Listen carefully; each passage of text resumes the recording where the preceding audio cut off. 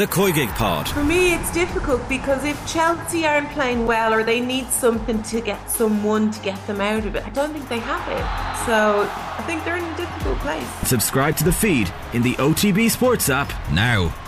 Hello and welcome to Monday's Football Daily. I'm Phil Egan. We'll start with news from the FAI. They've announced a multi-year kit supply and sponsorship partnership with sportswear brand Castore. The new home jersey will be revealed next Monday, and the announcement follows the recent unveiling of a new crest last week. FAI Chief Executive Jonathan Hills described the agreement with Castore as a significant commercial deal. The brand is currently in partnerships with Newcastle, McLaren, Rangers and Andy Murray. Arsenal have a 5-point lead at the top of the Premier League with 11 games to play. The Gunners won 3-0 away to Fulham to make it 5 league wins in a row. Manchester City had put the pressure on Arsenal on Saturday night with a 1-0 win at Crystal Palace. Arsenal's response was to have the game at Craven Cottage wrapped up by half-time thanks to goals from Gabriel Martinelli and Martin Odegaard. Mikel Arteta was also able to bring on Gabriel Jesus for the first time since the World Cup, and the Arsenal boss says the goals are being spread out, and he was delighted with another fine away performance. I'm really happy with the performance, obviously winning 3-0 away from home, keeping the clean sheet, and with the chances and the goals that we scored, I think big compliment to the team because we deserve to win. We played really well. We got a goal disallowed and psychologically you have to overcome that. We kept trying, we kept playing, we find the right spaces against a really well-organised team, and overall really happy. I think the way we are distributing the goals is really important in the team. Today Leo contributed with 3 assists and he could have scored 2 at least as well, so it's good that everybody is willing, has got the capacity to arrive in the final thirds and create or score goals. Third place Manchester United might have to start looking over their shoulder a bit after a scoreless draw against bottom side Southampton. Casemiro was sent off for the second time this season for a dangerous challenge on Southampton midfielder Carlos Alcaraz. The on-pitch referee Anthony Taylor showed Casemiro a yellow card, but VAR Andre Mariner advised Taylor to go to the monitor to have a look, and it was then changed to a red card. The Brazilian will miss 4 games now. Next weekend's FA Cup quarter-final at home to Fulham, as well as the league games against Newcastle, Brentford and Everton. And United boss Erik ten Hag wasn't impressed with the officials. Casemiro played over 500 games in Europe. He never had one time a red card. And now, in 4 or 5 games, and in 20 games in the Premier League, he have a red card. So, and we will deal with that. And the deal is that this game was influenced by the referee. So you still agree at this stage that it probably wasn't a red card? Is that what you're trying to say? What I said, and that is the refereeing is influencing this game. And we talk about 2 issues. Another clean sheet for Gavin Bazunu. He's kept 3 clean sheets in his last 4 league games for Southampton. Former Ireland boss Brian Kerr was part of the off-the-ball commentary team for that game at Old Trafford. And he says it's good news for Stephen Kenny ahead of the opening European qualifier against France later this month. I thought he had an outstanding game today. His distribution was fine, as it usually is when he plays for Ireland. We've seen that, always very controlled, composed, and makes the right choice in general. His decision making is good, but ultimately what you want from your goalkeeper is someone who makes saves on the goal, and there won't be much criticism of De Gea about his distribution today. It was about the great save he made from the header from Walcott in the first half. So I thought it was a very encouraging performance by Bazunu today, and I've no doubt that he'd be Stephen Kenny's number 1 choice for the match with France, whether he plays against Latvia or not. Just something else out of that game. Southampton have demanded action from social media platforms over racist abuse aimed at defender Kyle Walker-Peters. He was targeted with a series of offensive replies to a post on Instagram. Newcastle beat Wolves 2-1 at St James's Park in our second commentary game and off the ball. The win for Newcastle moved them back up to 5th place ahead of Liverpool. They're just 4 points behind 4th place Tottenham, who've played 2 games more than Eddie Howe's side. Nathan Collins was on the bench for Wolves for the 7th league game in a row. He did come on with 15 minutes to play. Kenny Cunningham was the co-commentator for that game and off the ball, and said it's not ideal for Collins to be down the pecking order. I think the experience of Dawson, and obviously Kilman got the armband today, so obviously that tells you the standing which the manager holds him. So it's going to be a tough one for him. It's not ideal for him in terms of his development. Sure, he went there with Wolves, got into the team straight away, and you thought, happy days, this was great. Getting a lot of minutes, and that'll help him kind of sharpen up his game, particularly with the international games coming up in February. But it hasn't happened, is it? But I still think he's got enough money in the bank, certainly with the Irish manager.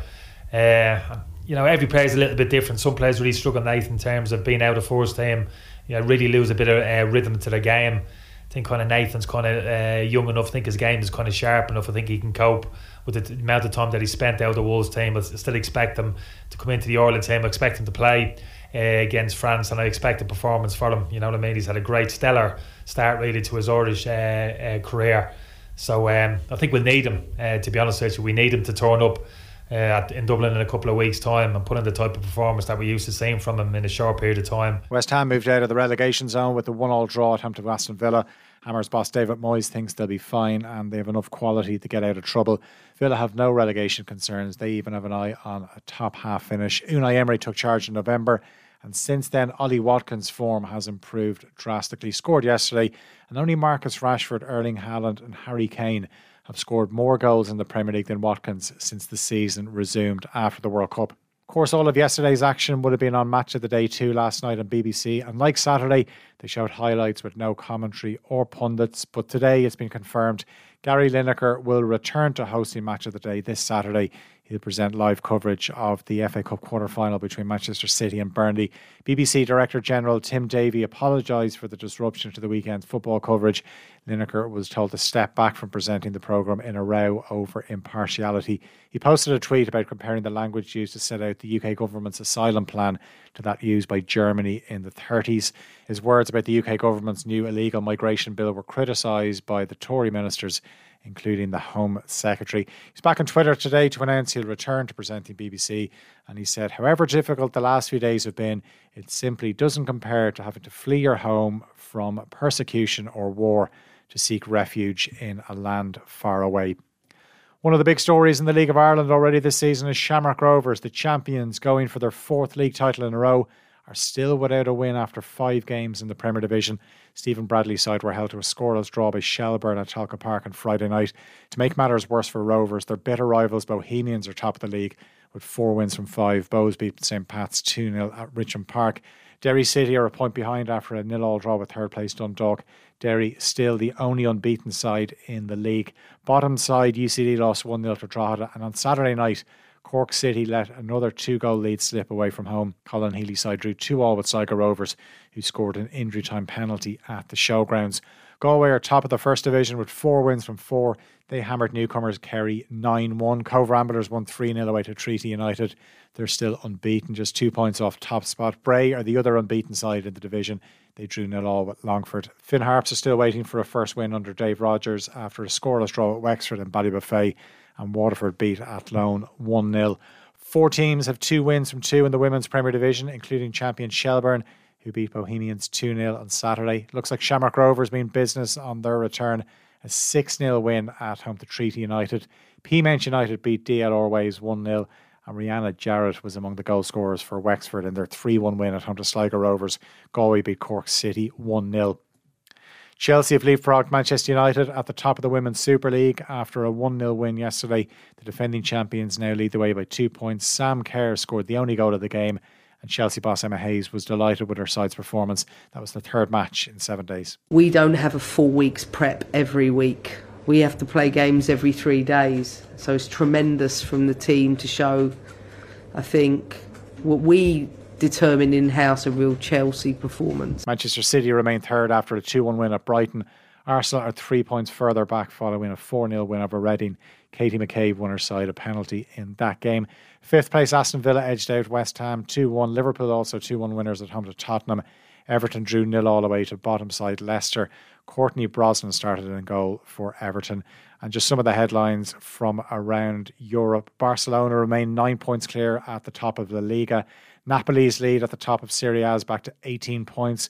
Bayern Munich opened up a 2-point lead in the Bundesliga over the weekend, and PSG now have a 10-point lead at the top of Liga. That's it for today's Football Daily. As always, you can subscribe to the OTB Football podcast feed to hear the best football analysis, interviews and stories from off the ball.